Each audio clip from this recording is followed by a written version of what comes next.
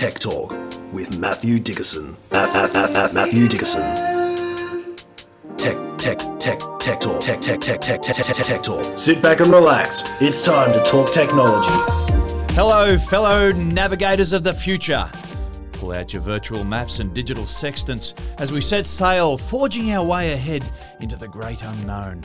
Under the captaincy of an imposing figure standing firm at the stern, gaze fixed unwaveringly at the horizon. It's Matthew Dickerson. Greetings, Matt. Oh, thank What's you. the weather forecast? Well, the weather Some clear forecast, skies ahead, I hope. very clear skies with a whole range of different bits coming in from the sides, I think. But I'm a bit excited this week because there's been an announcement by Tesla that caught me completely unawares. And when I say that, they've done this same thing in some places around the world, but in patches here and there. And I hadn't heard any news that was going to happen in Australia. But during the week, Tesla made an announcement and a little software change as well that I think will have more of an impact on the uptake of EVs in this country than any government decision so far. Which is probably good for Tesla in the long run. It probably is, but I actually spoke to Tesla during the week because I was a little bit confused and perplexed as to why they would do it. So let me go back a step. Tesla, when they first came out with their first Tesla car, they said, well, no one's going to buy this if they've got nowhere to charge it. So unsurprisingly, part of that whole process was to put in superchargers. So if you go back, they had their first sedan, the first Model S, you could buy on the 22nd of June 2012. And the first 6 superchargers stations were announced and opened on the 24th of September 2012. So pretty much at the same time, a couple of months apart. And that early? That early, wow. yeah. Okay. And in Australia, 10th of December 2014, the first superchargers were opened, and that was the day after the first Model S's were delivered in Australia. So basically 2012 in America, 2014 for Australia. And one of the big things was if you wanted to buy an electric vehicle, well, it was obvious. You'd buy a Tesla because they had the charging infrastructure. And, of course, back in 2012 and 2014, there weren't many chargers, but they were building on that, and that was part of their whole concept. And those first Tesla Model S's had free lifetime supercharging. Whenever you own that car, forever and a day, you can just charge up at those superchargers for free. There you go. And I had one of those original Model S's that I could charge up lifetime for free, which you just didn't think about it. You just drove up to a supercharging station and started charging up. It was quite interesting. Jump forward to today, and they've now got approximately 4,678 supercharger stations worldwide. And that's comprising, obviously, there's multiple charging stalls at each charging station. Yeah. 42,419 individual charging stalls. So they've got a fair presence in the charging environment. Yeah. On top of that, they've got about 35,000 registered destination chargers and lots of places that aren't registered as well. So motels, cafes might put a destination charger in. So they've got a huge competitive advantage. And I've spoken to people when they've been looking at EVs and they've been thinking about one particular model or a Tesla, one particular brand or a Tesla, and they go, oh, yeah, but Teslas, they've got chargers everywhere. Oh, I think I'll go that way. So that's been a huge competitive advantage. This week, they said, we're going to open up our charging network in Australia to all brands. Anyone that's got that same CCS2 connection, which is a standard connection, you can use our Tesla superchargers. And I was floored by that announcement. Now, they've only done it with 5 to begin with. 5. They looked at their usage stats across the nation and they picked 5 supercharging stations that weren't heavily utilised and preferably ones that didn't necessarily have another charger such as an NRMA charger nearby. So they went and they targeted it. And I spoke to Tesla during the week and I said, I don't understand. Please tell me why you would do this, why you would take such a strong competitive situation and say, we're going to make it easier for our competitors. Who does that? What a crazy idea. They said, go back and look at our mission, our goal. And so I went and looked at that, and the exact words of that, it's a long mission, they've got a long mission statement, but the critical part was it says that their goal is to accelerate the advent of sustainable transport by bringing compelling mass-market electric cars to market as soon as possible. So what Tesla told me is this will do that sooner. Now, they went on to say, this particular person I spoke to went on to say that they also think that if more people buy electric cars, if the whole market grows, They might lose a bit of market share by offering their superchargers up to every brand, but they might actually sell more cars because the whole market will grow. Yeah. So as much as it sounds like a beautiful goal to electrify the world, maybe there's a little bit of economics in there as well. Get more cars out there, more people with EVs, and you'll probably sell more Teslas along the way as well. But it is quite interesting. So I've tested it out already. I couldn't help myself. I took my Hyundai down and went, let's plug this into a Tesla supercharger. You beauty. And I plugged in. I went to my Tesla app, and of course it had my Tesla vehicle there, and so I had to go back from that and then choose other charge, and went there and start charging. Now they charge for it, and again, that makes sense. It's even for Teslas now. You buy a Tesla now, you might get a certain number of kilometres free, but typically you'll pay for it to charge. You'll pay a little bit more to charge it up with a non-Tesla than you will with a Tesla, but that's okay because you're not going to use a supercharger all day every day. No. Most people will charge up at home, and just to give you a quick idea, the cost to run a car and run an EV, just to give people some comfort around that, I did a couple of quick calculations, and let's do the petrol one first. If you do some really simple maths, 10 litres per 100 kilometres, just because it's a nice round number, and $2 a litre. So just take those two round numbers. At that, you're going to pay about $20 per 100 kilometres. Okay, so now you do the calculations. If your car got 8 litres per 100 kilometres, then 2 times 8, 16 per 100 kilometres, $16 per 100 kilometres. A Tesla, if you charge, or this is most EVs, most of them are around about 16 kilowatt hours per 100 kilometres. Some are a bit better than that, some are a bit worse, but just take a bit of an average there in the middle. 16 kilowatt hours per 100 kilometres.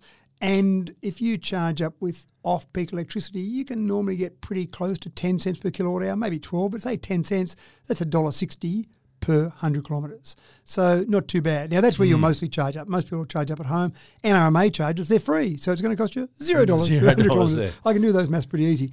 If you then went to a Tesla supercharger, you'll pay 66 cents per kilowatt hour. So that costs you $10.56 per 100 kilometres. Still better than $16 per 100 kilometres. Yeah. And again, you'll only do that when you're on a trip. So you might drive it around your normal commute, your normal daily commute, back to your home, etc., on a regular basis. And every now and again you go on a trip and you might pay a little bit more for that. But that's a bit of a once-off or an irregular concept. So I'm a bit excited by that. I think that will accelerate the uptake because, as you say, there's just one less reason not to change over now, and that's exactly right. There is one less reason. That's exactly what I was just about to say.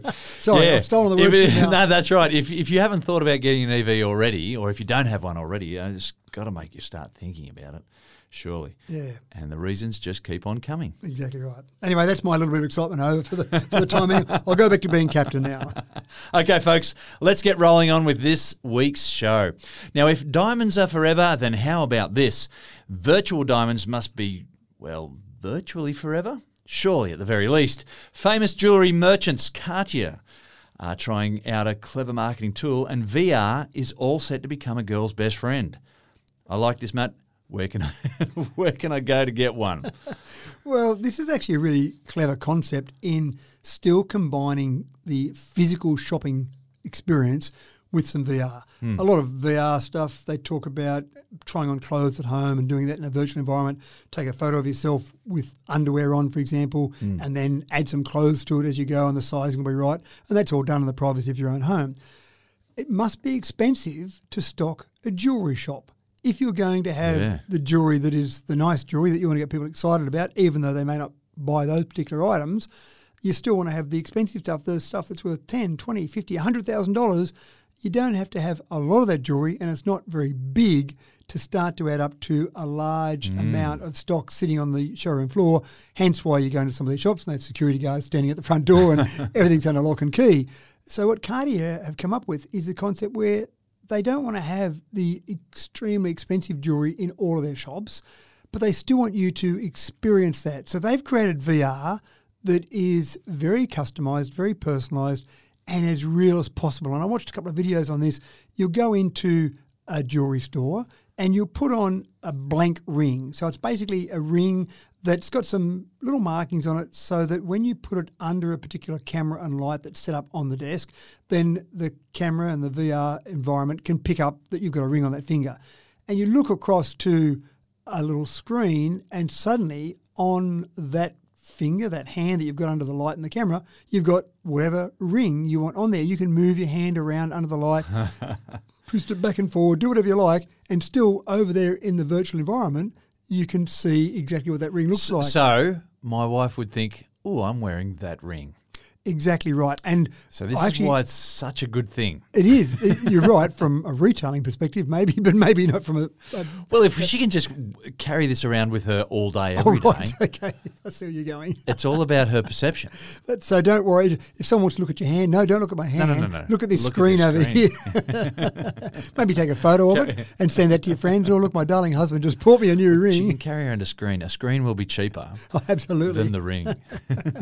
And one of the things, when I read one of the reviews of this concept, it was that realistic that sometimes this person said that when they were looking at it, they'd actually go to move their hand out to just touch it with the other hand to feel it, and suddenly they'd realise that the ring on the hand was just a little flat disc, and they'd be disappointed, but then they put it back under and, oh, look at that, it's back there again. So I think we'll see more of this. I think we'll see more. An excellent marketing tool, yeah. Yeah, that's right, but more of this VR experience, in-store VR experience, because you still want people, retailers still want people to come into their stores, and if you can make that an experience, and again, you can't do that at home, you're not going to set up all this equipment at home, but you can just imagine going out shopping going, oh, let's duck into this store because they've got that cool little VR experience, I can look at the ring, and I'm only doing it for the technology, of course, but then once you see it, you might like it, but again, trying all of the different rings as well. They may not have any of those rings in store, it might just be, we've got a few of the basic rings, and we'll have that ring for you tomorrow, madam, and it'll turn up on a courier from wherever that's kept or some central warehouse, and away you go. So it sounds good. With more and more households having VR headsets as well, though, I think we're probably going to be in trouble because people start sitting down in the lounge chair and putting on the VR headset and doing their shopping by the internet. And Doing their online shopping with this. Yeah. Now, and you're right, and that happens now with certain things, but it does expand that definitely. And it's the fine line. I think what Cardio is trying to do is still bring you into that retail, that physical retail presence. So how do you combine online technology with bricks and mortar? And there's a whole bunch of different companies around the world that are trying different ways to do that.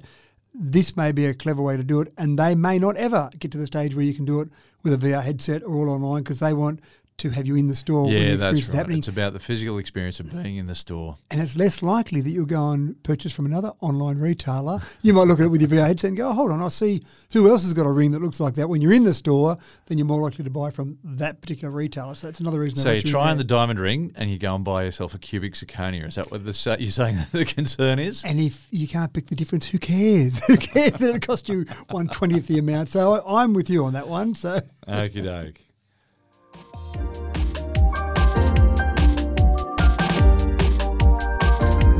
It's the Wacky Races, folks, 2023 style. But there's no Penelope pit stop or anthill mob here. And the first prize will go to the team who can convert a diesel engine to run on hydrogen. Matt, the stakes are high because the patent on this thing is going to be worth a penny prettier than the delectable Miss Pitstop herself, if you don't mind me making a metaphorical mash of that intro. So Penelope was obviously your favourite on Wacky Races. It was the biz. And what I love about this story is that it's being done here at the University of New South Wales, as where all the research is being undertaken and where the test rig is sitting at the moment. Our challenge in this nation is to keep it here and make sure the patent application is here and the royalties flow through to here, but sometimes that doesn't always happen. But converting diesel to hydrogen, that's amazing. It is amazing. And one of the things that I don't know the answer to, I'm going to speculate, but I haven't been able to find the definitive answer, is they're at the point where they're getting this hybrid mix of hydrogen and diesel in a diesel engine, around about 85 to say 90% hydrogen and 10 to 15% diesel. And I'm intrigued as to why they still need the diesel in there. And I've got one, as a speculation, one almost guess that I'm going to have about it all. But the concept here is that you've got a lot of diesel engines in a lot of industry. So take a mine, for example. You've got equipment in the mine that is worth literally each one millions of dollars. To say, for example, we're going to go net zero with what you're pulling out of the ground there at mine. So you've got to replace all your trucks with hydrogen trucks or EVs, whatever it might be. The mine, and sure, mines make a few dollars, but the mine's going to have a huge expense there. If someone, University of New South Wales in this case, if someone can come up with a way to spend dramatically less money, convert that engine to take hydrogen diesel mix in this case, and then keep running with a dramatically reduced CO2 output, then that's going to be a huge bonus. So I think of heavy haulage trucks, I think of trucks that are running across Australia, ones that are less likely to be EV and ones that will go eventually to that hydrogen scenario, getting that crossover, getting it to be hydrogen in the short term or a hybrid hydrogen diesel sounds like a really exciting thing. I can see, again, if you had the patent for that, you started having manufacturers for that, there would be some nice royalties flowing into someone.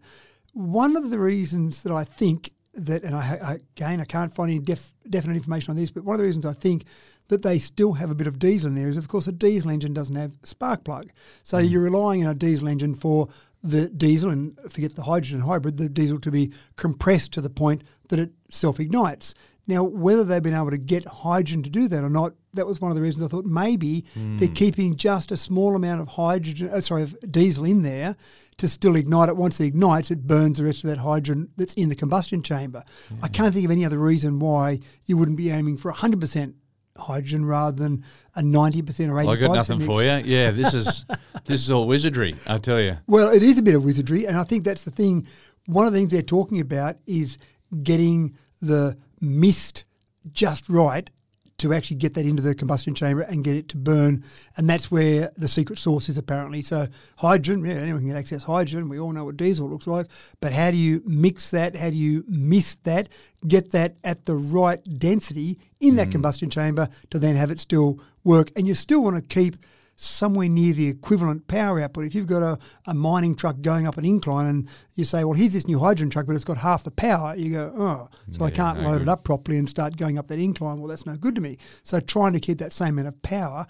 And again, the density per litre or per kilogram of the energy density per kilogram, for example, of diesel versus hydrogen. I don't know what that is, but again, it would come down to what temperature you're storing that hydrogen at, how compressed that hydrogen might be. Are you storing it as a gas or a liquid? So all sorts of questions there. But I imagine that the amount of energy in 1 kilogram of hydrogen would probably be similar to 1 kilogram of diesel. A big advantage of hydrogen over a battery, if you're talking about long-haul trucks, is that there's better energy density per kilogram, so you don't have to have as much weight on that truck.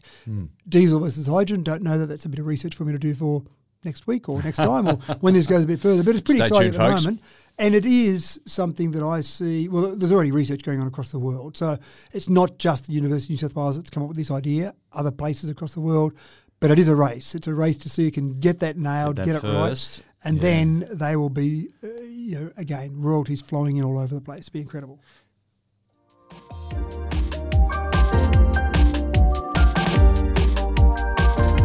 Now, just how smart are your bathroom scales? Do they give you a BMI and a body fat estimate? Does it give you a reading on your heart rate? Well, that's very nice, but those tricks are getting a bit old hat these days. How's about a set of scales that could measure how steady you are on your feet? Matt, what are we doing here? Training the next generation of bathroom ninjas?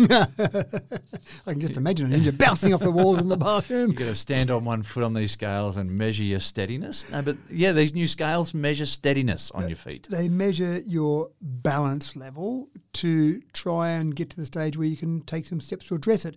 It is aimed at the elderly because we do know that when people are, say, for example, in aged care facilities or they start to get to the stage they lose their balance, how many times do we hear anecdotally where someone's fallen over and some elderly person we know has broken their hip and they're in hospital and everyone goes, oh, no, they've broken their hip. We know what's next. And sometimes they'll end up extended periods in hospital. Sometimes they'll end up going from their home to aged care or sometimes they end up passing away. So breaking a hip is a bad thing from my experience in terms of that aged care environment. So if you can work out the point where someone's getting a score on their steadiness which is below normal, then you can start to take some steps to address that. And that's exactly what these scales do. You stand on your 2 feet on the scales like you normally would, but you stand there for 60 seconds. And it's detecting just micro movements. Now, if you're steady, a normal person that's normal balance, normal steadiness, you can stand there and they give you a score out of 10. If you get a score, say, for example, of 7, 8, even 9, you're very steady. They've said it's very unlikely people are going to get a score of 10. That would almost mean there's no movement at all. And as you know, when you're standing up straight, you're just moving your toes ever so slightly, just moving your body. Yeah, it's just tiny, fine little micro movements of the muscles. And that's what this is picking Constantly up. twitching, Yeah, and that's exactly right. Now, if you're less steady, then you're doing those movements a lot more. You might be rocking a little bit back and forth, side to side. And when you start to get scores around, say, 3 or 4 on this, that's when they're saying, okay, you need to do something. Now, it's not like you do that and they say, right, sit down, never stand up again because you're going to fall over and break your hip. They then can get to the point where some medical expert can say, here are some exercises for you to do to try and improve your balance. And I talked to someone just recently that's got Parkinson's and just very early stages of Parkinson's, and they're doing a lot of these same sort of exercises, these balance exercises, just to try and improve their fine motor skills because obviously the nervous system is slowly breaking down. So that's exactly what you do in this scenario. You'd try and train yourself to have better balance so you could just go on about your life, but you might dedicate, I'm not sure, 10 minutes, 20 minutes a day to doing these exercises. You go and stand on these scales and you get a score of 7 or 8. Okay, that's great. I'm fine for now. I don't need to worry about it. But you can imagine in a nursing facility having everyone go and stand on these scales once a month, for example, and just mark off everyone, right, these 20 people are okay, or these 10 over here, we need to get some exercises going for you, and then test again to see how your balance is.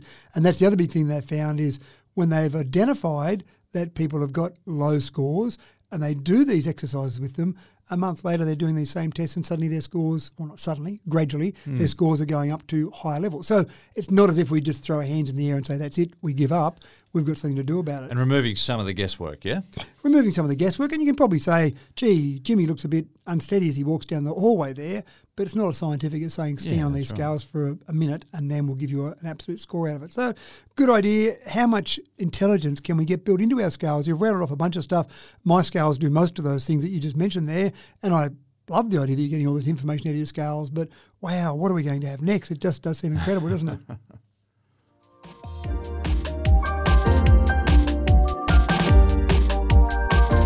Now, dirty solar panels are robbing you of the valuable solar energy that you could otherwise be harvesting, and I'm sure you'll agree that Australia does dusty rooftops fairly well.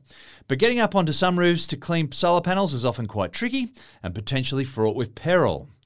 In 2023, there's got to be a better way, Matt. If only there was some kind of innovation, something more than hoisting up a small child dressed as a 19th century chimney sweep. Tuppence to clean your solar panels, mister. Or getting up on your roof with a hose, which just sounds like a disaster waiting to happen, doesn't it? Talk about a broken hip. That seems like a surefire way to come down.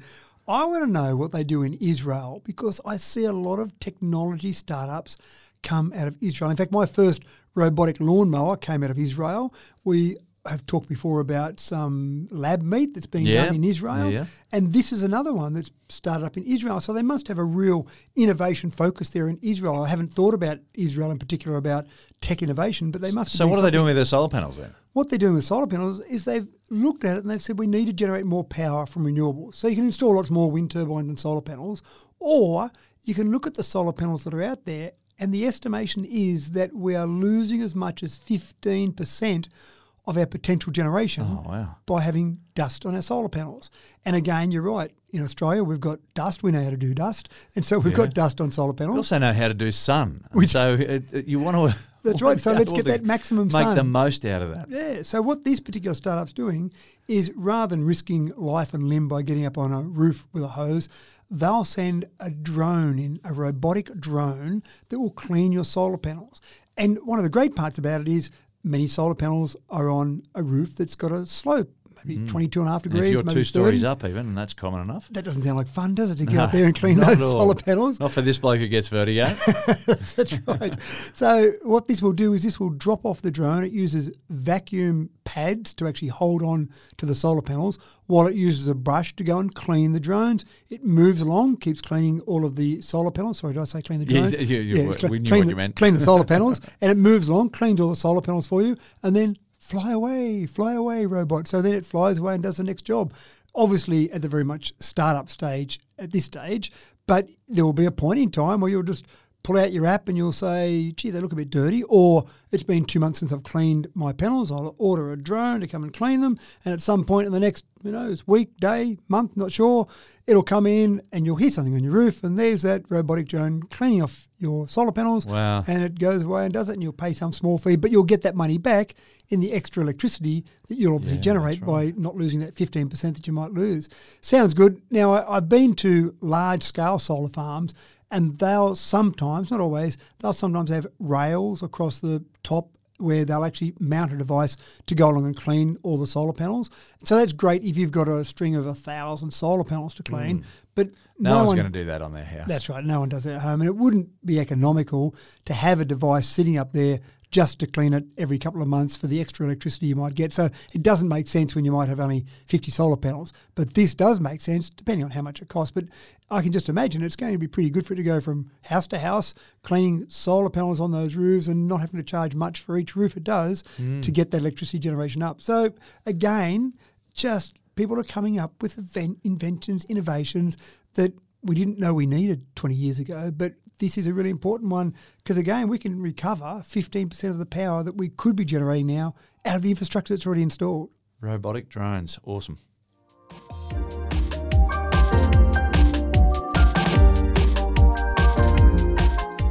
And while we're on the subject of solar panels, here at Tech Talk, we're really interested in the innovative places that people think to stick them. And coming in at clever option for solar panels number 26, Matt. This is a great idea. Why not take those ugly, horrific, terrible-looking solar panels and put them over those ugly, terrible, horrific-looking parking lots? Who could complain about that? Covering up a parking lot with solar panels sounds like it makes sense. And this is important because in the US last year, at least 75 large solar projects were vetoed, mainly based around complaints from people that lived near them because they didn't want those big ugly solar panels. In the UK, 23 solar panels were rejected, or not solar panels, 23 solar panel projects were rejected last year across the UK, again, based on the same thing. So France has said, you know what, we're going to make you put solar panels over parking lots because, again... Just vast amounts of space there, and if you, to put a roof on top of them. Now, there are some parking stations that don't have a roof on their upper floor, but, you know, how hard is it to throw a roof on to hold up some solar panels? That's right. And the other good thing is I think it'd be good from a customer perspective. If I'm parking my car at a parking lot, well, let's put it under a shade. Yeah. I don't care if it's solar panel or just shade cloth, but it's under shade, so that makes a lot of sense to me. Anyone who's done Christmas shopping in the summer here in Australia knows how good it is to park your car in the shade. Exactly right. So the French Senate has approved a bill requiring any parking lot with more than 80 spaces to be half covered. So at least half of it. Now, again, if you're going to put half covering, you might as well just go all the way. You're probably going to get the money back pretty quickly with the electricity you'll generate. So that comes into effect later this year. And if you've got more than 400 spaces in your parking lot, it must be compliant by 2026. Assume there's more planning that might need to be done for those ones. I don't know what they'll give in terms of a retrospective look to some of these. So in other words, if you've got a parking lot now that's more than 400 spaces, will you have to be compliant by 2030, for example? This applies to new parking lots at this stage, but it would make sense to put the laws in place and say, well, you've got to do it backwards. And again, I just can't see people going, well, there was lovely black bitumen there before, and now you've got solar panels. What about all our lovely cement? Yes, concrete. The other good thing about it is it's probably going to be giving you electricity closer to where you need it because you don't have a parking lot with 400 spots out in the bush somewhere. You have that normally in a city where you've got electricity being used. So a couple of things there. I can see it being used obviously straight into the grid nearby, but I can also see some of these companies saying, well, we've got some electric vehicle chargers in our parking lot because that's the way to attract people to our parking lot, and we can charge for that electricity that will sell people there. So we might prefer the electricity from our solar panels directly into that. So again, it's not losing much in transmission when it's got to travel 20 metres to be used rather than 20 kilometres or 2,000 kilometres or whatever it might be. So good idea, and well done to the French for coming up with a great idea, and I assume that we'll see other countries around the world copying.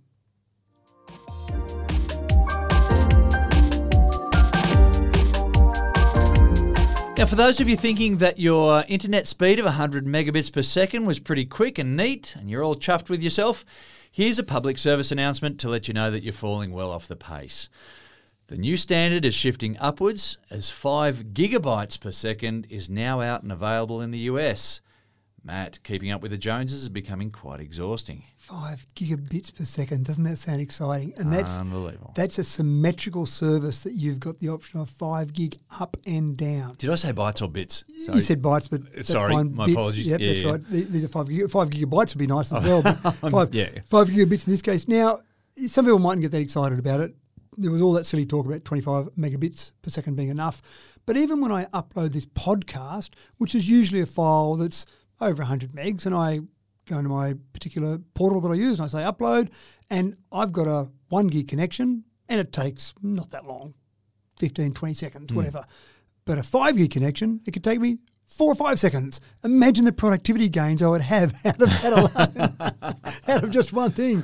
But the problem is when you've got, in Australia where we've got still, say, fibre to the node, which might only have a maximum of, say, in some places, 25 or, say, 50 megabits per second download speeds, then you sometimes go, that's fine. Other times you go, gee, I wouldn't mind a bit more speed. And upload, I think, is one of the big killers that not a lot of governments think about, understand, even know about. But getting 5 gig symmetrical speeds, it does make us look a little bit embarrassing, doesn't it? We seem to be slipping behind in a bit of technology, don't we? With our internet connections, with our electric vehicle infrastructure, with our electricity production. We need a bit of a shake-up here in Australia. I think we need a government to come along and say, we need to be a technology innovating country again. I think we were once upon a time, rather than a bunch of laggards. I feel a bit embarrassed at the moment. But yeah, and one of the problems, of course, is people going, well, you know, the 50 or 100 megabits per second, that's doing me fine right now. But as the needs in computing get higher and higher, you're going to feel like you're lagging further and further behind, and you're going to be getting more and more frustrated with the way things are running. Imagine how quick you could download your assignments from ChatGPT at 5 gigs per second. I mean, those students would have those assignments done. They'd get them done that day and say, to break out into hives. Mr. Reddy, can you give me another assessment? I've done that one already. But it does sound exciting. And again, from our perspective here in Australia, you want to see this happening around the world so that we do feel pressure on our NBN or our internet service providers to keep up, as you say, with the Joneses, to keep catching up. We got excited when we got NBN. We got excited when we got 100 megabits per second. Gigabit speed sounds great, but when we see 5 gigs as a standard sort of service, and it's not that expensive, US dollars, $155 a month. Now, I know most people aren't paying $155 US a month in Australia for their internet connection, but for 5 gigabits per second, that seems like a very cheap price to me. So anyway, bring it on over here as far as I'm concerned.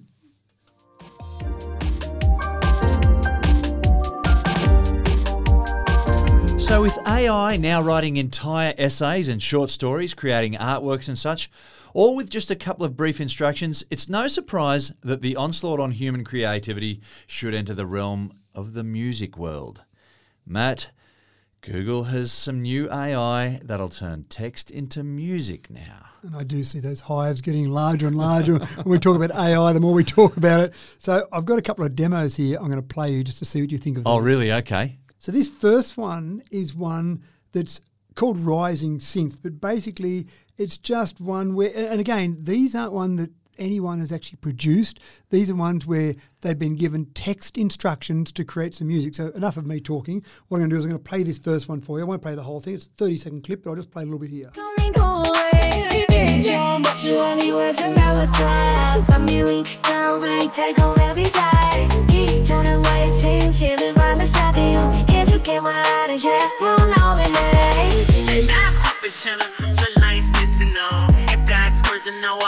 And on it goes. Now, there's words in there.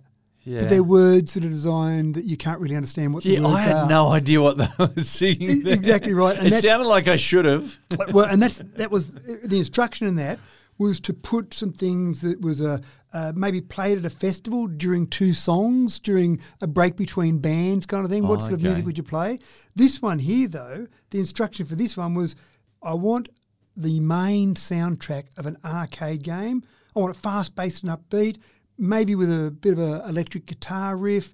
I want it to be repetitive, catchy, easy to remember, but a couple of unexpected sounds. And so AI came up with this.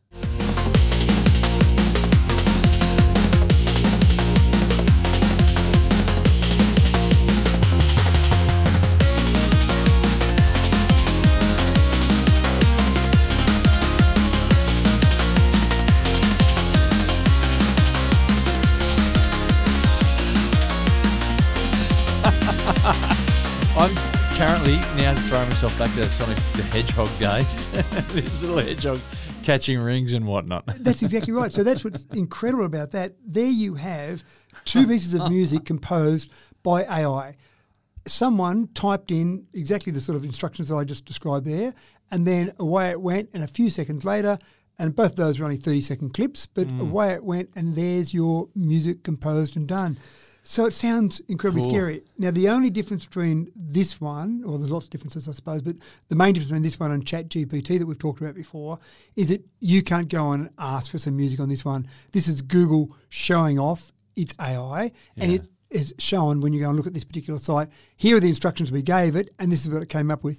You can't go and ask for a piece of music, and I think they're probably worried about suddenly the top 10 on the Billboard top 100 hits being taken up by AI-composed music or something. So you can't go and ask for your own music to be composed, but it's got probably 40 or 50 examples there, exactly as I've shown there, where it's got an instruction and then AI has gone and composed that music.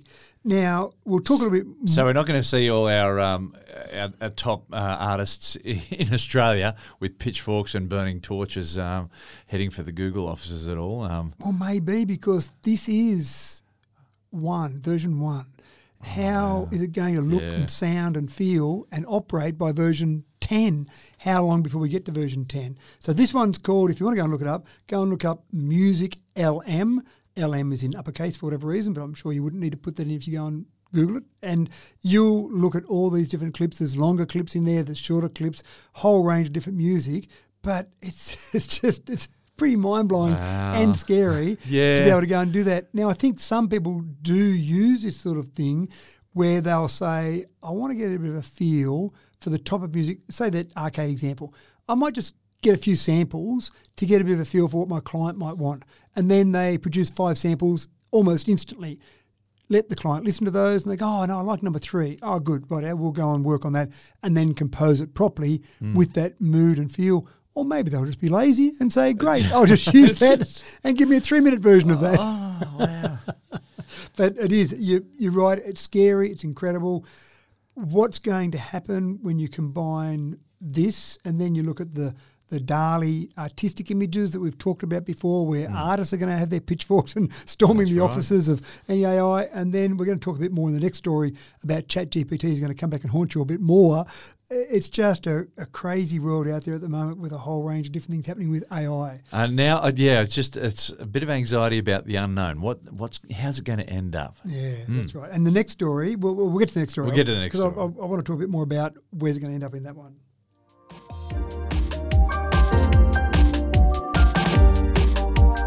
So we've well and truly by now established that AI is here to stay. And some would say, if you can't beat them, join them. Well, it'll be interesting to see exactly what the pushback will look like and how effective that may be. But for now, there are some who are trying to make good with their glass half full. Matt, what are the potential opportunities in some of our prominent industries? There are some industries where you would be looking to either change your job description or just go and get a new job altogether, because there are some things where just AI will do it. Just shrug it off. One of the things that some employers are saying is that we want our teachers, our educators, our university professors to start to use AI, use ChatGPT in their courses, because when they get out in the real world, they'll be using it. And that's a scary concept, isn't it? Imagine setting an assignment. Imagine saying to your students, go home, use ChatGPT to produce an assessment like this, and I'll be judging you on how well you've integrated the concept with what ChatGPT gives you. Imagine an English teacher saying, go and compose a 100-word poem using ChatGPT, but then I want you to just tune it up a bit, personalise it a little bit. Imagine what you'd get back. And then there wouldn't be any of this concept about you're cheating kids because you use ChatGPT. Hold on, did you really use ChatGPT? I'm not sure you did for that. So some jobs that people are using ChatGPT right this second as we speak. There's a law firm that's already talked about the fact that they used to get junior lawyers in their firm to do an initial analysis. Someone would come in and they'd say, I think I've got a bit of a case here, or I think I want someone to be engaged to go and do something involving whatever's just happened. And they'd put a junior lawyer on that. The junior lawyer would do a bit of research, go and look at some precedents, put a bit of a brief analysis together, maybe a 1 or 2 pager, and then the senior lawyers, the experienced lawyers in the firm would look at that, make sure it all made sense and all seemed okay, and then they give that to the client and say, here's our initial analysis, you decide whether you want us to go further. They're now at the point where they're giving that initial analysis job to ChatGPT. Here are the parameters. So what do the junior lawyers do now? Well, how do they get to be senior lawyers? Yeah, how do they go? How do they earn their stripes and how do they get progress? an understanding? And that was one of the things that I thought of too, is that you've got a bunch of senior lawyers, and then when they retire one day, there's no junior lawyers that have grown up to replace them. But they're saying that they can get this analysis instantly. It literally is type in the question, type in, I've got a case that involves, and away you go, put in the details, and then instantly it comes back, not 5 minutes, not an hour, not I've got to have a lunch break first. It comes back with that initial analysis. You know the grammar, the spelling's going to be right. You just have to make sure that it's picked up the right data, the right information, make sure it's used Australian law precedents, not American law precedents, whatever it might be. So that's a really interesting thing. And then for high volume things, this firm said drafting wills, conveyancing, things that have got lots of similarity, if you like, in some of the things they're doing, and then just fine-tuning some of the parameters, using it for that. I mean, I'm not sure that I'd like AI to write my will for me, for example, but if you think about it, there's probably so much that's in common with a will from person to person. Maybe the exact assets might be different, but what you're doing with it and how it passes on and the language that's used in that, I'm sure there's some basic templates. So that's one. This one really surprised me. People that run events platforms. So when they're trying to get people along to a gig, trying to get people along to something at the pub, people that just are trying to attract patrons to an event, I didn't think of ChatGPT for that. But they gave an example. They said there's one particular pub that has trivia, and our job, the events platform job, was to attract people along. So they gave this example. They simply input into ChatGPT, give me something or give me a paragraph that I can use to attract people to the Railway Hotel for weekly trivia. That was it. So their job is done, go and do it. And it came back, and I will read it out, they came back and said, come join us every week at the Railway Hotel for a trivia night. Put your knowledge to the test while sipping drinks and enjoying good company. Whether you're a trivia veteran or a rookie, everyone is welcome. We'll provide the questions and you bring your sharpest wit and the most challenging answers. So come join us in a relaxing and friendly atmosphere and see who can come out on top. Now, that's probably half an hour work for someone to write that and get it right. It was a few milliseconds work for ChatGPT. And that's good enough in that form to put that straight up on the website to start attracting people along to your trivia night at the Railway Hotel. So that was quite fascinating. Software developers. And I actually got my son who's studying computer science at the moment at uni, and I said, can you give me an example of ChatGPT writing some code? And he said, sure. And he just gave a simple example using the language C or C++. Give me some code, and you could actually watch it writing the code as it went. So it didn't give it back to you instantly. It wrote the code, and I'm going along, and I remember a bit of C. I didn't do a lot of programming. He watched on the screen himself becoming quietly redundant. Yeah, that's right. And this futility of this course that he's doing now to go into an industry where... Should I worry about this last year of uni, Dad, or just go out now? But we're going along. An influencer. And I remember a bit of C, and obviously my son's more advanced with it because he's studying it as we speak, but we're just going along and he said, oh, no, that's probably a clumsy way to do that. There's a more efficient way to do that. Okay. But it would still work. Yeah. And so what programmers now are doing is they're using this, again, as we speak, to write some code and then fine-tune it. And then correcting it. Yeah. Rather than start from scratch, because it's pretty laborious to start from scratch and you might have a little syntax error here and there, and so you've got to run that and test it. And just imagine the time you'll save in writing that code initially and then go back and fine-tune it.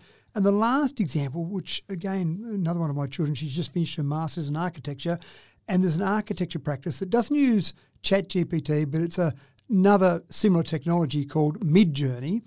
And what they do with that is they do initial designs to show their client. So a client comes in and says, I want a new building. It's got to have this many staff in it. It's got to have this sort of open area. I've got this much floor space, all the parameters. They fill all that in, and this comes up with 5, 10, as many as they want, different designs. They'll look at them and go, I think these 3 or 4 are probably the best. They go back to the client 10 minutes later and say, right, here's what you wanted, and here are the options for us. Which way do you like? Oh, gee, I like the look of that one there, right? We'll go there. And then they'll still develop the specifications, make sure it adheres to the building code, make sure it will stay up when it's built, all those sort of things that an architect would do. But just that initial design to get you started down the path can be done by AI tools. So Matt, how long before Tech Talk with Matthew Dickerson is just done by AI? it is now. Oh. We don't exist anymore. Oh no, we've given away the I secret. can feel myself evaporating away. I feel like Back to the Disintegrating Future. into the Matrix. Where when they fade in and out of the photograph as things would change, it's like we're suddenly going. Why is there this black cat in this room right now? So some of those jobs, but that's just a bit of a snapshot. They were just some things that I could find fairly quickly on companies that are using AI right now. An exhaustive look at that would just produce so much more. It's a bit scary.